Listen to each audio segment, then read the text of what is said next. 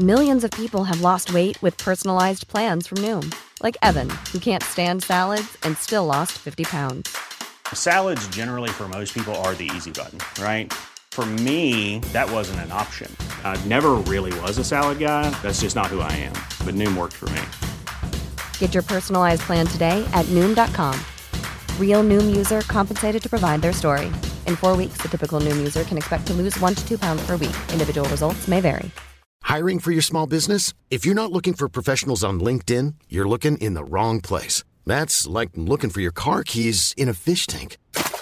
LinkedIn helps you hire professionals you can't find anywhere else, even those who aren't actively searching for a new job but might be open to the perfect role. In a given month, over 70% of LinkedIn users don't even visit other leading job sites. So start looking in the right place. With LinkedIn, you can hire professionals like a professional. Post your free job on linkedin.com/people today. Burrow is a furniture company known for timeless design and thoughtful construction, and free shipping, and that extends to their outdoor collection. Their outdoor furniture is built to withstand the elements, featuring rust-proof stainless steel hardware, weather-ready teak, and quick-dry foam cushions. For Memorial Day, get 15% off your Burrow purchase at burrow.com/acast, and up to 25% off outdoor.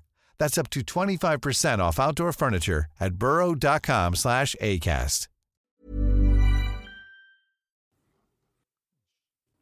Join us for a journey as we go back to the great civilizations of the past. Who were the people? What were they like? How did they begin? And how did they end? Let's find out on this episode of Fan of History.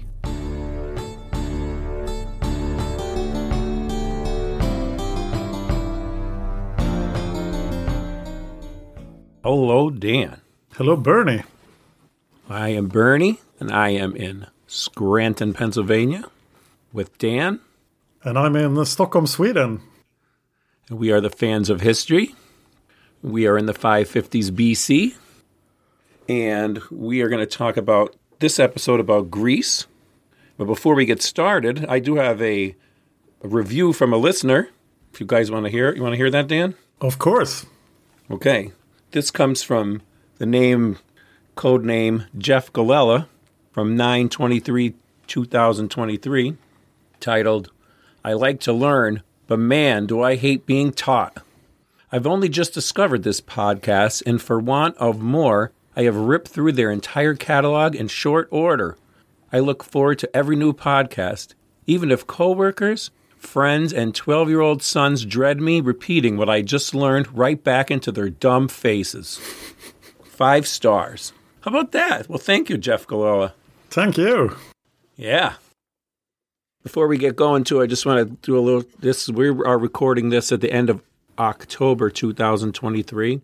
I would like to do a shout out to Gil from a podcast of biblical proportions. Gil is from Israel, and he actually left Israel at the end of September because of the other events that were going on, but he was not there during the horrific events that happened, but his family was. He and his family are not in Israel, but it is a really tough situation for them. It's a tough situation all around, but if you check out his podcast, a podcast of biblical proportions, that would definitely help him out, and I think you guys will enjoy it too. It's a really good podcast. And if you can get an update on, what's going on there too, he's doing some updates there now. So I'll put a link for it in the show notes. Okay. I'm going to quote something from one of my favorite ancient history books. "These are the researches of Herodotus of Halicarnassus, which he publishes in the hope of thereby preserving from decay the remembrance of what men have done, and of preventing the great and wonderful actions of the Greeks and the barbarians from losing their due meed of glory, and withal to put on record what were the grounds of their feuds." Epic. Epic, right? Wow. So begins his story. And we're kind of at the place where we're sort of mirroring Herodotus, and we're ramping up to this great clash of cultures, which is really the theme of his book, East versus West, Europe versus Asia. We're barreling now towards some major events in world history. Actually, we're like in the middle of it. So Herodotus when he says that, he wants to talk about the feud between Asia and Europe and the the Greeks and barbarians, he's talking about the Greek-Persian Wars, the late 400s BC. So we're now in the 550s BC, and if anybody else listens to history podcasts like Dan Carlin or stuff, you kind of got to go back to set the story. If you just jump right into the Persian Wars, you kind of miss this background. And we're in it really right now. We're actually going to do a long study on the background to the Persian Wars. This will be like 40 episodes of build-up. You're right. You're absolutely right. So if you really want to understand the background, listen to Fan of History. Yes, if you really want to understand the background of the Persian Wars, and that's the launching pad of ancient history, because what happens from there, we have, I don't think it's a secret or a spoiler to say the major events of world history, of ancient history. You have the Persian Wars, and you have the Peloponnesian Wars, and then eventually you get Alexander the Great, and moving into the sort of modern world over a great period of time. But yeah, it's a good point, Dan. We will be a long background to the Persian Wars. And 1,000 years of the Roman Empire. That's right. This will be the future of Fan of History over the next decades of the story and years of us telling it, I would say, right? Oh, yes. For sure. So, right now where we are is we've talked about Cyrus the Great. I mean, that's a huge earthquake in the east. We're talking about the east versus west. So this huge earthquake is happening in the east. For centuries, we talked about the Assyrians and the Babylonians and cultures that were in what's today modern-day Turkey, which is, now is Lydia, but there was all kind of different cultures there. The cultures from Iran, which are where the Persians are. So all these cultures were sort of separate together, and what we see now is a conqueror and a different way of conquering, and she's not like the ancient conquerors where they just conquered everything and killed everybody. We have Cyrus the Great. It's a new thing. Oh, and also the greatest conqueror the world has seen to this point. Absolutely. And sometimes he didn't even have to conquer. He sort of, people kind of wanted to join his empire. He didn't have to be as brutal as the old other conquerors, so it's definitely a new way. And that's what makes him great. That is what makes him great. We have the rise of Athens and democracy, which is a big focus of history. Then we also have the rise of Sparta, which is not a democracy. And these forces are about to crash into each other and sort themselves out over the next decades, and in about 100 years, too. I feel like, this. If you see what your kids are studying in history, or when you remember when you studied it, I mean, kind of like ancient history always started off around the Persian Wars. And this is where we're, moving into it, like I said, the background. And, of course, there's this up-and-coming civilization in the Italian peninsula called Rome. But that makes you imagine what would have happened if the Greeks had lost. And we would be talking about, the things the ancient Persians did. Absolutely. Our entire worldview would be different. I agree. I mean, if you were to change that, and boy, was it we're not going to get there for quite a few episodes, but man, they were on a razor's edge there. It was quite an upset. Let's put it that way. I can't wait to get to Thermopylae and the 300 Spartans. Go Sparta. So yeah, if you wanted to start the podcast around here in the 550s, you would be okay. I think, it would be, it's different. It's a little different now than it was way back when we were doing it back in the day. And this is the transitional time between the Archaic period and the Ancient period. Yes. In Greek history. Right. Technically, like a person doesn't say, I'm living in the Archaic period now, and, oh, good, we just moved into the Classical period. But yeah, we're in that middle time there, exactly. Have you heard about the TikTok thing with the Roman Empire? Yes, I have. It's amazing. Yeah. Girls keep asking me how often I think about the Roman Empire, and I don't like the 10-hour answer. 10 hours a day, is that your answer? No, the answer is 10 hours long. I always think about the Roman Empire. Oh, yeah, the answer is 10 hours long. When my daughter asked me, my 15-year-old daughter, and I said, yes, I do. And I also think about the Roman Republic.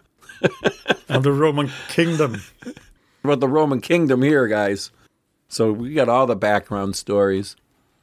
I feel like it's like a video game. We said it before, but it really is. Maybe even the Sid Meier civilization's modeled after all this, because we've had all this colonization going on for all this time. All these, the colonies are getting set up, and then you're kind of finding a new civilization, Ashurbanipal in Assyria never heard of Gyges, who came from, Turkey. But now you kind of know where all the cities are, you kind of know where all the civilizations are, and it's like, game on, let's play.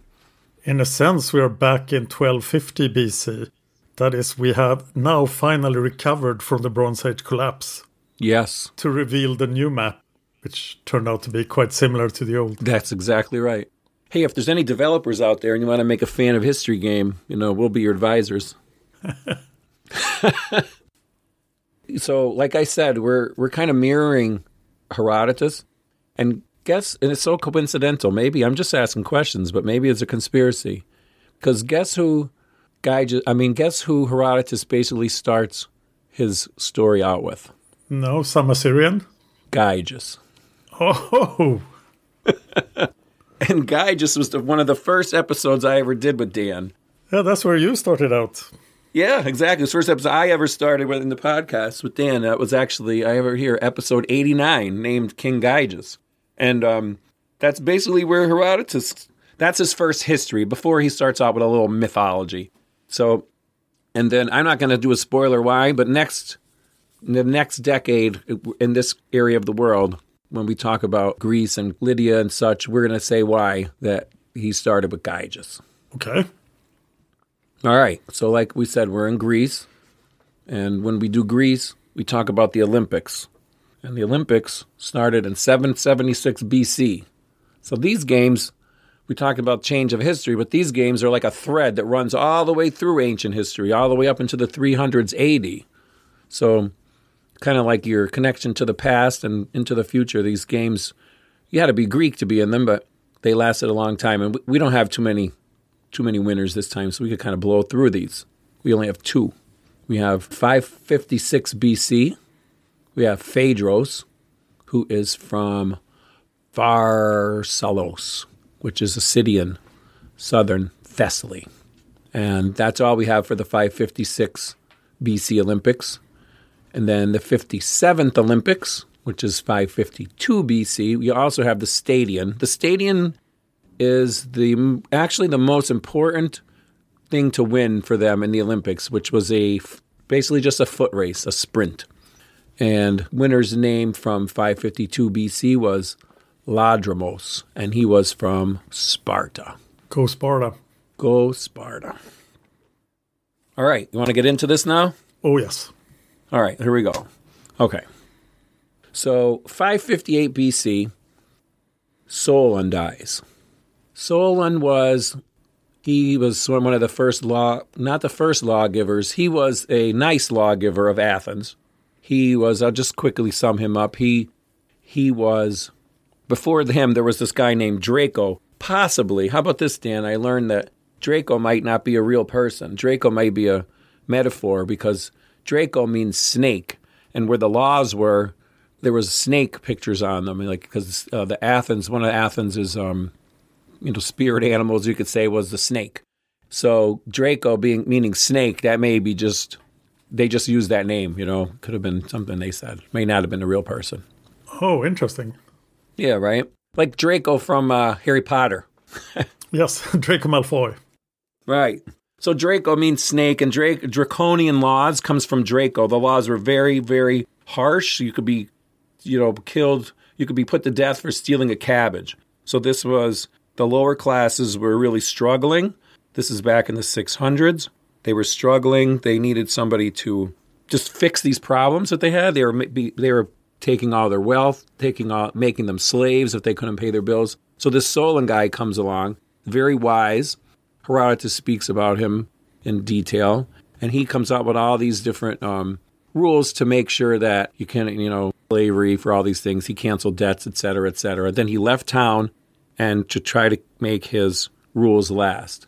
But it really, it helped, but it kind of like opened the door to like people saying like, well, now we want more democracy. And they just it's sort of like the U.S. situation today became very gridlocked, and it became very difficult on Greece. We have this guy, Pisistratus. He's very important right now. He's going to be important in Greece for a long time. We're going to talk about him almost as much as we talk about Cyrus. Oh my God. Yeah. Even on a budget, quality is non-negotiable. That's why Quince is the place to score high-end essentials at 50 to 80% less than similar brands. Get your hands on buttery soft cashmere sweaters from just $60, Italian leather jackets, and so much more. And the best part about Quince, they exclusively partner with factories committed to safe, ethical, and responsible manufacturing. Elevate your style without the elevated price tag with Quince. Go to quince.com/upgrade for free shipping and 365-day returns. Burrow is a furniture company known for timeless design and thoughtful construction, and free shipping, and that extends to their outdoor collection. Their outdoor furniture is built to withstand the elements, featuring rust-proof stainless steel hardware, weather-ready teak, and quick-dry foam cushions. For Memorial Day, get 15% off your Burrow purchase at burrow.com/ACAST and up to 25% off outdoor. That's up to 25% off outdoor furniture at burrow.com/ACAST. I'm Sandra, and I'm just the professional your small business was looking for. But you didn't hire me because you didn't use LinkedIn Jobs. LinkedIn has professionals you can't find anywhere else, including those who aren't actively looking for a new job, but might be open to the perfect role, like me. In a given month, over 70% of LinkedIn users don't visit other leading job sites. So if you're not looking on LinkedIn, you'll miss out on great candidates like Sandra. Start hiring professionals like a professional. Post your free job on linkedin.com/people today. Do you remember him? Yes. Right. So what he sees right now, he's in power because he sees the Acropolis by saying that he was attacked by some people and that he needs bodyguards. So then he used his bodyguards to take over the Acropolis. Okay, so he's the tyrant of Athens now. Right. Just for a little while this time. And he is probably related to Solon. He may be his nephew or his cousin, something along those lines. And I also found out that him and Solon were probably lovers, as the Greeks, the older man would take a younger lover. Yeah. Probably Pisistratus was Solon's young lover when he was young. And Solon didn't like, because we know he's dead now, he didn't like this business with Pisistratus taking over, and he stood in his armor every day saying, get rid of Pisistratus. So now Solon is dead. Pisistratus is the tyrant of Athens. So at this time, there's three main families that are, aristocratic families that are in charge of Athens. There's the Pisistratids, which is Pisistratus. There's Philades and the Alcmenids. It would be like the Alcmenidae is how you would say it in Greek. I'll try not to constantly try to destroy these words. We don't always have to need them. Think about what they would do in ancient Greece as these aristocratic families and where they gained their power and their support were still connected to the old days. They would say that they were descended from one of these mythical heroes of the Iliad and the Odyssey, of the Trojan War. So apparently the Pisistratids, they were from the Mycenaean Bronze Age city of Pylos in Messenia, and they traced their ancestry to the king of Pylos. His name was Nullius, whose son Nestor was fought in the Trojan War. So that's Pisistratids. There's three classes of people right now in Athens, three political classes, but they're also economic classes, and they're somewhat geographically located. And this is a podcast. I don't need to destroy the names, so I'll just tell you the English versions of them. There are the people of the plains, and they are led by a guy called Lycurgus. These were landowners that produced grain, and then there was a food shortage, if you recall, previously, and actually Pisistratus being a general, he helped relieve that because there was a blockade of Athens. So the people of the plains were the large landowners that owned farms and things like this. The next population is called the people of the coast. And they were probably led by Lycurgus too, but they also could have been led by this guy called Megacles, an Alcmenid. I found both in my research. I'll talk a little bit more after why I'm not sure. Then the last group is sort of a new group, and they are called the Hypercatroi. Like I said, I wouldn't try to pronounce them, but I did. But they were the hill dwellers. They lived in the hills, and these were the poorest of the Athenian population. The only production they had was barter items like honey and wool. But Pisistratus, being the populist that he is and was, he organized them into a third faction, the hill dwellers. And this party outnumbered the other two parties combined. Why are so many people living in the hills? It's like I say, it could be, well, these are like your poorer people. So let's say you lived in the plains, but you probably had no political power because you worked for those landowners, right? So they owned all these big farms. And the people on the coast, they're sort of like the middle people. They're like middle class. There would be like people who maybe even live in this, who do like little factories, little, what do you call that? Cottage merchants, things like that. And the people in the hills, they may have actually lived in the city, but they just call them that. So they would live in the hills. They would be basically people that don't have aren't a landed aristocracy. They don't really have a lot of any kind of wealth or political power. They even say they were they could have been like recent immigrants that didn't want to lose their citizenship, which is interesting. I didn't realize that, you could become a citizen as a foreigner, but that could have been a new thing too. But these basically were the lower class. You could say like the people of the plains were the upper class, people of the coast were the middle class, and there was not as many middle class as we have, in today's society, and then the hills were the lower class. Got that? Got it. Okay, good. I'm going to go back just a little bit again because it's important. Remember this guy Cylon, spelled like Cylon, Cylon? Yeah, from the 7th century BC, right? Yeah, right, around the 630s. This guy, he was one of the first ones to try to overthrow the government.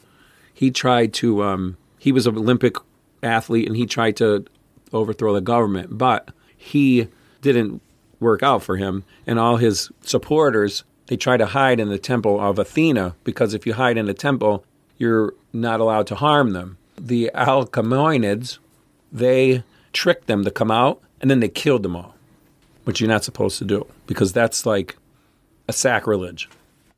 So it took like 30 years before they went to court and did all these things about it, but because you're not supposed to do that and it's a sacrilege, it's like they felt that they're cursed, and they were kicked out of the city. So around 600 BC, the Alcmenids are sentenced to exile and perpetuality. Perpetuity.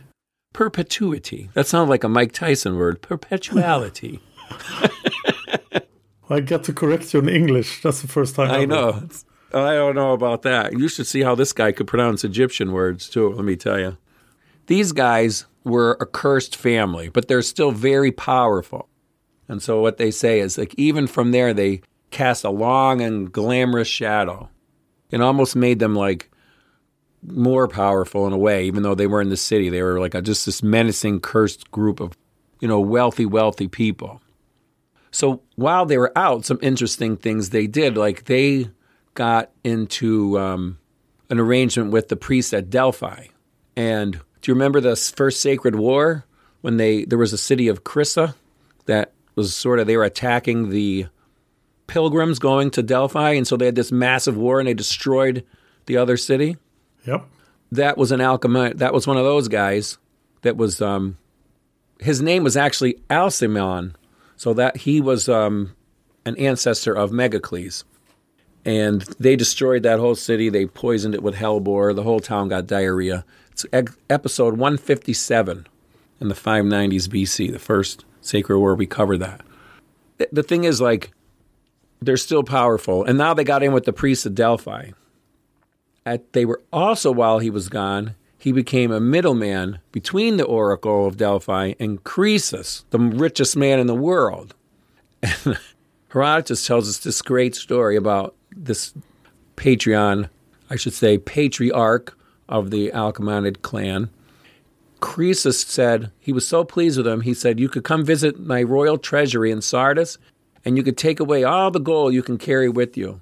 So Herodotus says, he went into it wearing a baggy woman's tunic and the loosest boots he could find, filled everything with gold dust, so that, quote, when he came staggering out, he could scarcely drag one foot after the other. His tunic bulged obscenely, and even his cheeks were stuffed full to bursting. That's terrible. Right? So this is some rich, money-grubbing guy here. There's a reason I'm telling you all this, because these people are all going to be like working together and fighting each other for the next couple decades.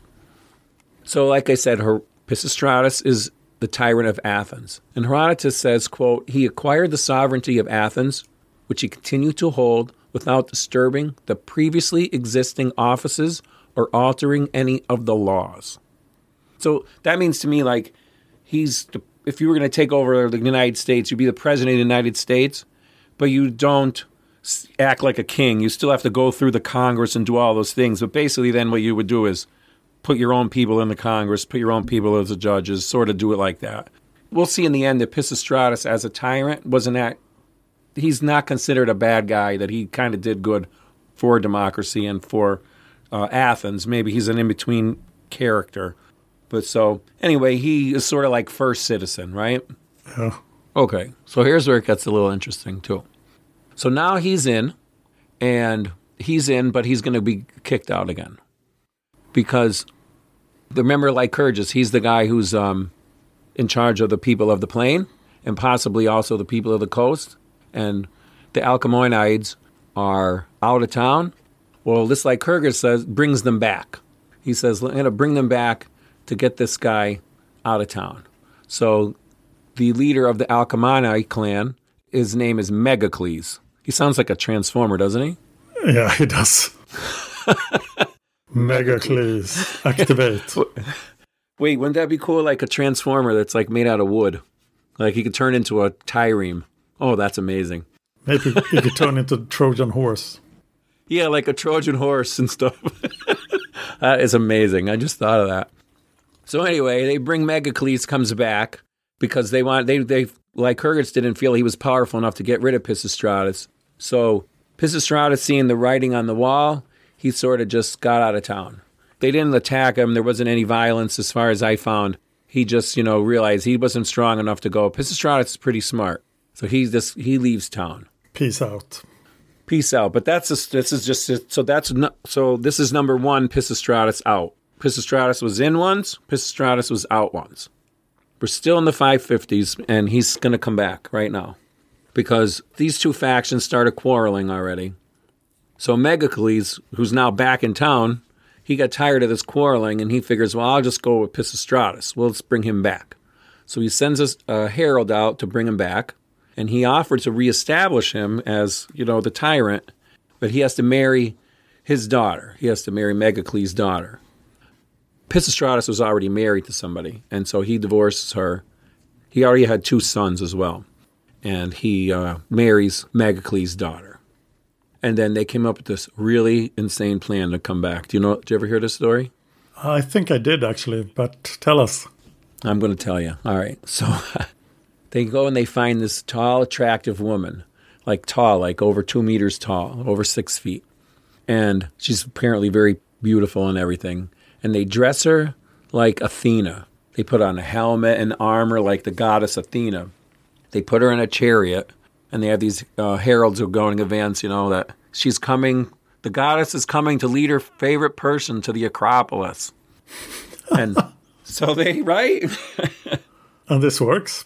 Apparently it works. It's funny because Herodotus says he's surprised that this worked because he just thinks the Athenians were smarter than that. I hate to say it, but it just seems to me like the Trump phenomena. Yeah, actually, they were probably tired of the quarreling too, and was okay. Now Pisistratus is back. Let's just go back to him. But I've seen women who were 6 feet, but I haven't met a woman who was 2 meters. So I say 6 feet 7 inches is about 2 meters. Oh, see, I'm sorry. I always can think of it as a meter as 3 feet. You're an American, so you are forgiven. Yes, I thank you. Sorry. She's almost 2 meters. Yeah. She's pretty tall. Maybe she's like 6'2". Let's say that. She's a pretty tall lady. I also think maybe the way I said the Trump phenomena too, though, like the Hill people, I mean, let's say there's a lot of people who like Trump that are not Hill people, but, he has a big faction of people, right, who are just not super sophisticated, right? I know there's a lot of sophisticated people who are Trump supporters, and he's probably out there, but there's a lot of unsophisticated people who don't, and they could, you could hold the Bible upside down in front of a thing and say, hey, I'm a Bible thumper, that kind of stuff. But imagine the problems they had in Athens here. If the people of the plains and the people of the coast couldn't agree on things, and then they had this huge mass of people of the hills who didn't agree with anything. So it's a mess. Pericles gets the idea to get Pisistratus back into action. And at that point, I think everybody supports it. For a little bit. Yeah. Remember, I said that was number one. He's let's say, here's what happens now. He's back in power again, so this is power number 2 for Pisistratus. Power number 2. He could have been sent out in possibly 559 or possibly 556, not sure, but we're right around now, around 556, 555, when he did that stunt with the tall woman, and he's back in power. And he's married, remember, he's married to Megacles' daughter. But Herodotus here's where the problem starts. Herodotus tells us that he didn't want to have children with her because he already had 2 sons. And remember, her father was under the curse. So there was another reason he didn't want to have any children that are under a curse. So he had sex with her in an unnatural way. Oh, jeez. This is a family show, so we're not going to get into specifics, but there's probably a couple of scenarios you guys may be able to think of that having sex in an unnatural way. Yes. And we're not going to kink shame anyone who is interested in having sex in an unnatural way. Definitely, we're not kink shaming anyone on this podcast. Especially not Pisistratus. Especially, we're not going to piss off Pisistratus. So good old Pisistratus was, okay. So anyway, this was like a scandal. I mean, in Athens, this is today we don't seem to have scandals anymore, but this was a huge, huge scandal. I mean, this is a aristocratic woman, and you're what kind of business are you up to? So Pisistratus, again, seeing the writing on the wall, which is, by the way, that's an expression we're going to talk about next decade in Babylonia. Oh, interesting. Yeah. So Pisistratus, seeing the writing on the wall, left town. So he left again. This is number 2. He left town. He went to Eretria, and Herodotus says there he had a meeting with his 2 sons. He must have been kind of young at this time, but people got started young in those days. And Herodotus tells us it was the opinion of his son Hippias, and these guys are going to be important later, Hippias, that prevailed, and that they should try to restore his power in Athens. They're not giving up. So first step is to make some money, make some moolah. They're out of town. They begin to collect large sums of money with cities that were, quote, under obligations to them. I'm not really 100% sure what obligations they have. There's tons of Game of Thrones politics going on around here now. Yeah. Yeah. So apparently the Thebans gave them the most money at the time. And I know they also got involved in mining to make some money. So they're gone for the rest of the 550s, but they're out really making some money and making friends. So Pisistratus is out for the second time. Mm-hmm. He's out for the second time. He's not down for the count yet, though. Oh, he's counting a lot of money, though. Yeah, he is counting a lot of money. So it'd be like, we have Trump out once, and he's, maybe he's only coming back for his second time. I don't know. It's not. So this is like Trump in 2034 or 2036, something like that. But Pisistratus is a lot younger than Trump. Yes, thank God. This shows you, though, how things go in history. Just really does show you. Okay, so we're done with Pisistratus, but we are not done with Greece. Because, like I say, there's a lot of stuff happening.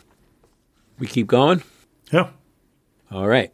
So in between, we're going to talk about Sparta, but in between, we're going to do a little in between. There's kind of a colony, Athens sort of makes a colony. So what happens is there's a tribe from Thrace, and they suffered some military defeats against their rivals in the area in Thrace. And they traveled to the Oracle of Delphi to get advice. And they were told to return to Thrace with a Greek colonist as their commander. Delphi is like to the northwest of Athens or south. It's to the west of Athens anyway.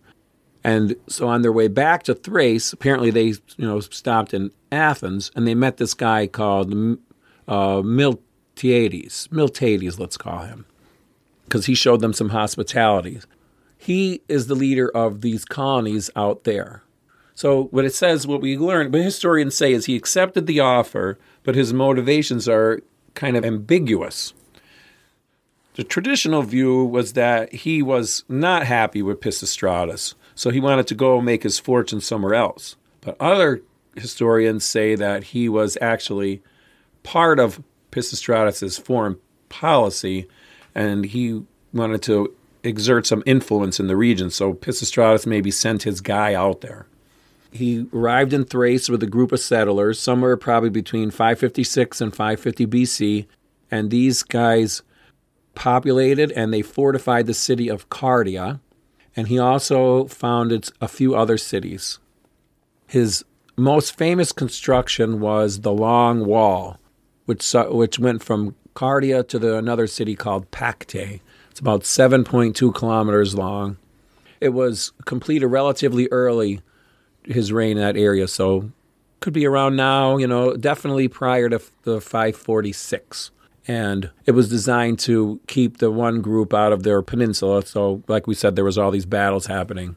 He did go to war against a city called Lampascus, and the war was unsuccessful. And he was actually taken captive briefly during an ambush. And this is interesting. He was released because of the intercession of Croesus. So maybe he bribed him to get them out. Obviously, he had something to do with he must have had something to do with the oracle, because the people came back from the oracle and met this guy. Croesus loves the oracle. Croesus loves the oracle. Isn't that crazy how all these guys are all connected, though? It's a small place. Right? I mean, it's just like, like Croesus knows this guy from here, and then this guy's starting a thing, and Pisistratus is getting his business going. All right. One more place here in Greece. We have Sparta. Oh, my favorite Greek city. Your favorite is Sparta. I don't know. Maybe I'd be like the Athens and you'll be Sparta when we do this stuff. Oh, yes. All right. Well, I did those episodes about Spartan life long ago. Yeah. In the podcast. They are intense, as you know, the Spartans. Very, very intense. They must think the people of Athens are just crazy. Like, what are you doing? Well, it's nuts. You just do what we say. I have to repeat the quote from the Athenian exile in Sparta. And that is from this time, I think, or a bit later, when he has lived among the Spartans for just a few days, I think. He's like, Now I know why the Spartans don't fear death. They are already in hell. Sparta is a very egalitarian society where nobody gets anything good. Right. That's if you're a Spartan, and if you're a Hella, you got even worse. Yes. Terrible. So, okay, let's go to Sparta. Sparta is to the south of Athens, and the Peloponnese, it's called. If you look on a map, you can see where it is. Fortunately, this is a podcast, so I can't point it out to you. But it's to the south of Athens. And as we saw, Athens is growing, so they're sort of like growing their territory around them.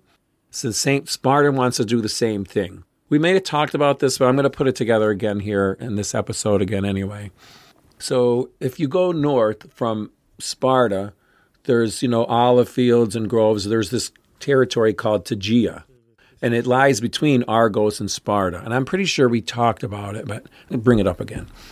Tegea had a really good farmland, which to Sparta was like, oh yeah, let's seize that business and turn those guys into helots too. If you remember, what happened was they went to the oracle and they told them that they would soon be dancing upon the plain of Tegea.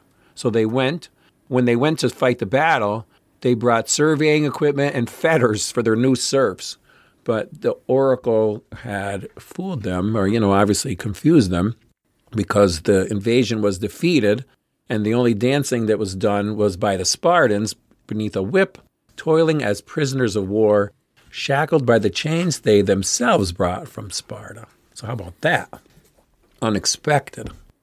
So this really was a blow to the Spartan self-confidence, and they changed their foreign policy.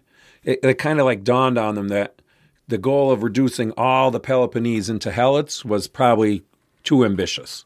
But they could still be like the hegemons in a different way. There's no question they had to deal with Tegea. They had to bring them to heel somehow. So maybe they could do something different. So what they did was they dispatched a delegation to Tegea under the cover of a truce. And they said that news reached them of a strange find in a blacksmith's yard. It was the spine of what appeared to be a monstrous skeleton. And the Spartans, to make a propaganda coup, they took on this startling discovery for themselves. They dug up the bones, smuggled it home, and then reinterred them. And then the skeleton, it was revealed, had belonged to none other than Agamemnon's son. So this was one of the ancestors of the Tegeans.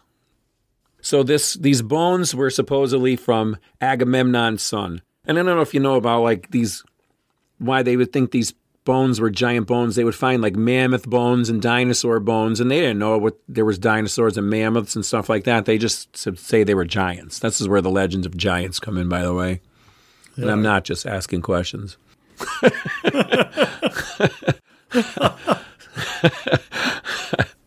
I'm answering them. They're dinosaur bones and mammoth bones and etc.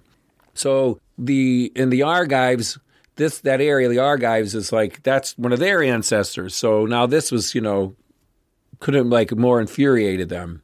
The aim was by putting them in theirs, the Spartans enshrining them basically in their own soil was like offering a public reassurance to others in the Peloponnese that she valued and respected all their ancient traditions. And she's still Sparta. In other words, you want to go to the war to the death with Sparta? Let's do it. But Sparta also doesn't want to go to the war. Go to war to the death.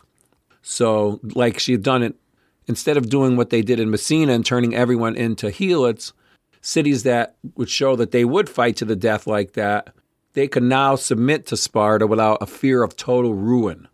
So, and then the Spartans even said it will bring them some perks. There's a long history of rivals and wars and Argos and fighting against all these other places. So Sparta offered them a protection racket, basically. We're not going to make you helots, but you're kind of like vassals. So it was like a vassalage. Argos and Sparta are the two Dorian brothers. Yeah.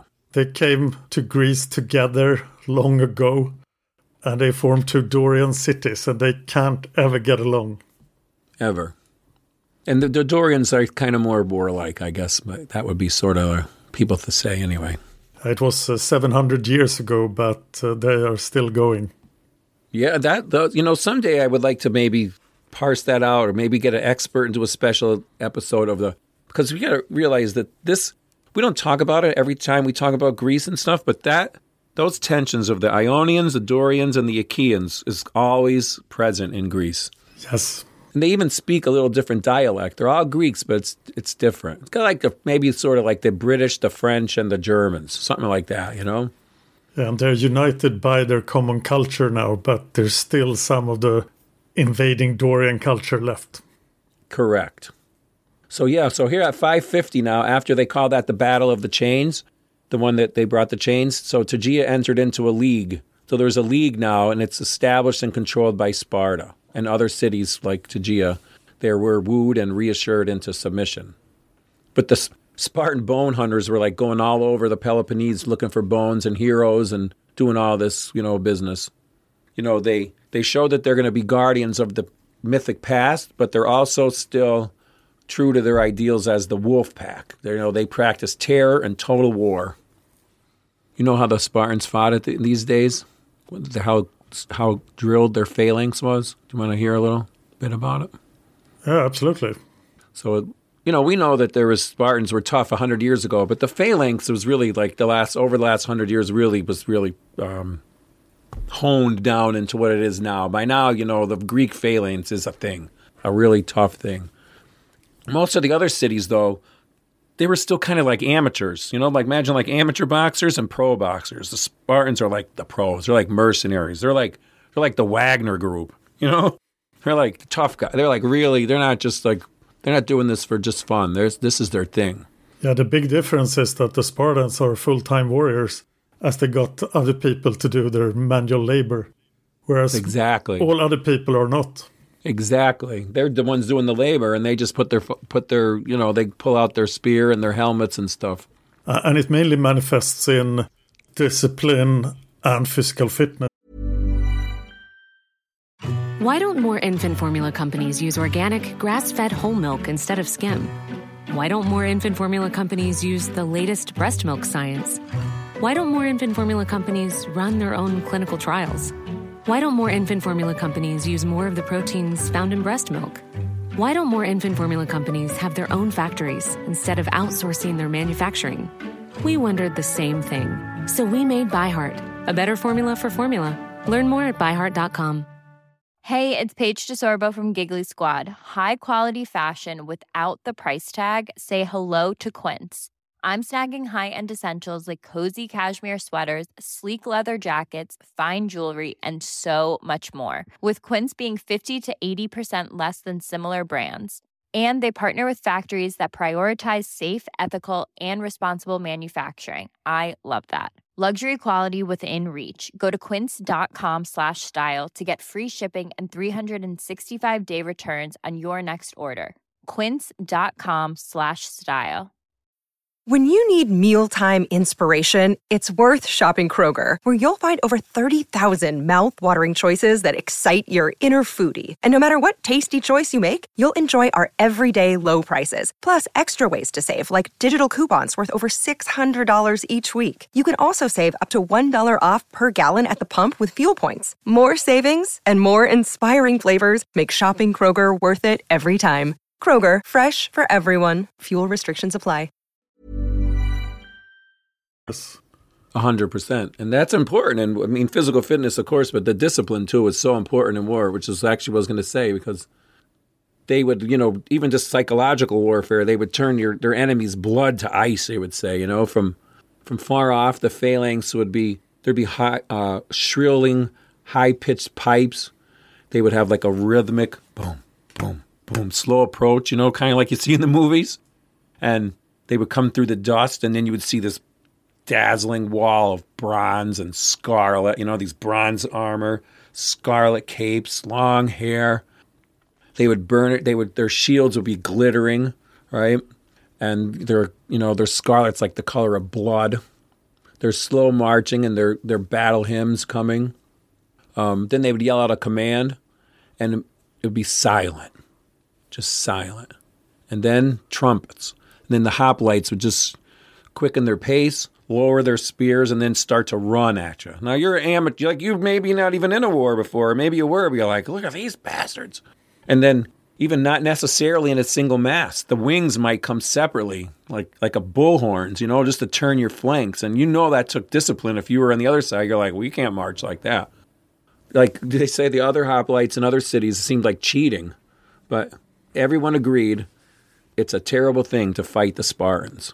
I was amazed when I did the Spartans episodes, when I read about their training, that they don't train much fighting. You don't train like you imagine a warrior would train to individually be skilled. Mm-hmm. But that's not what they train. It's only physical fitness and discipline. Oh. So they can maintain the phalanx. They can last longer than their enemies. That makes sense. I mean, there's probably, at some point, when you're just standing there with a spear and making your moves right, it's probably you're more of a tool yourself than actually, an individual. Yeah, and these phalanx battles are always settled by one phalanx breaking. Right. So if you make everything you can to ensure that your phalanx doesn't break, you will probably win. Yeah, and if you're stronger and if you're physically fit, because just like boxing, I mean, you could be a great puncher. I was boxing the other night, and I watched the young kids, spar. And this one guy's been coming for a while. He's like in great shape and everything. He looks like he's in great shape, but I never saw him spar. And then I was watching him. I turned my head for a minute, and he was done. He took one shot in the stomach. He's like, I'm gassed. You know, like you have to be in shape to be able to handle something like that. You see that in MMA all the time as well. For sure. I mean, and those guys are all in pretty good shape, obviously, you know. But if you take just a regular person versus someone who trains all the time, that's a huge difference. Yes. So, yeah. So this Athens, remember we said the East versus West is shaping up, but we also have Athens versus Sparta shaping up. And to me, I don't think they could be more different. Like, Athens is kind of ruled by the rabble, and Sparta is literally enslaves the rabble, you know. But in the end, it will be those two cities standing up to the Persian threat. Yeah, and then let's see what happens after that. So I wrote her in the notes. I'm going to say, I said, what a fucking story this is. You know, this is why we like history. This is a great fucking story. I mean, you have like a democracy versus an oligarchy with a huge like empire to the east, like building up. Mm-hmm. And it's like the video game because now, so Athens is like, we choose democracy, you know, and Sparta's like, we choose oligarchy, and Persia's like, we choose monarchy. And Athens is growing their population and their economy. Sparta is growing their population by not their own population, but the amount of troops they could garnish by, you know, having these vassals. And it's happening other places too. It's sort of a, let's have a little transition because the Greek colony of Cyrene in Libya is also sort of spreading out. It's they founded a colony called Barca, which is this whole area, Cyrenaica. It's like 5 different cities, so this is just another one of their cities, and just becomes a bigger area, more powerful and wealthy. And at the same, we're going to talk a little bit about Carthage, but at the same time, Carthage is also expanding locally, you know, growing their actual area around them. They're not sending out more colonists. And that's where we are with that. All right, so that's the big story. Just a little housekeeping on Greece in this area for Greece. Sometime around 550, the Greeks founded a colony near the Sea of Azov, which used to be called, in those days, Lake Maeotis. It was possibly founded by another Greek colony in the area.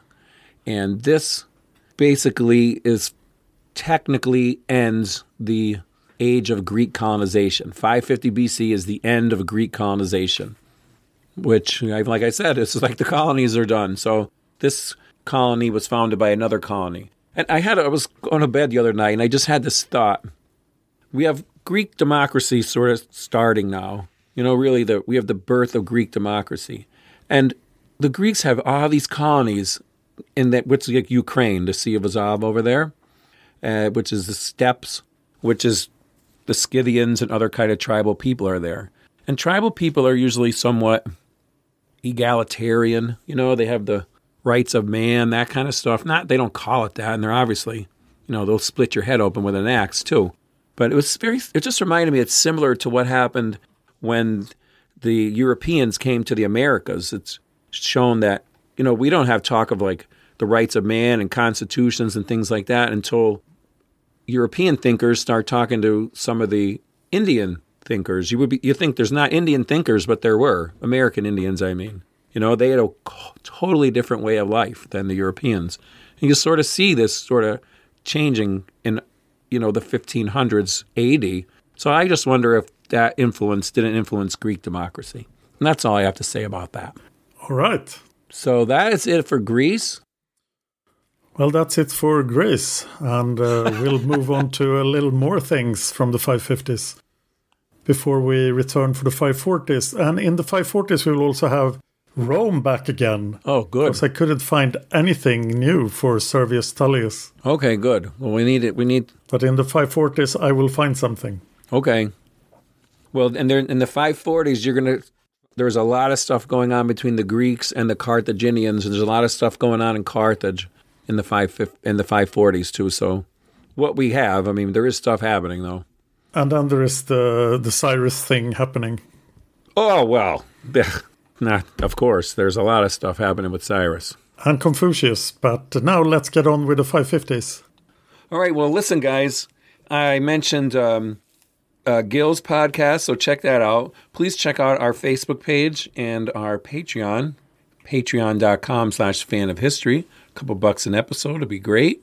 You could check out Dan's Instagram page, and you have a Facebook page too, right? No, I don't. Just Instagram. I've left Facebook entirely. Entirely. Okay. Yeah.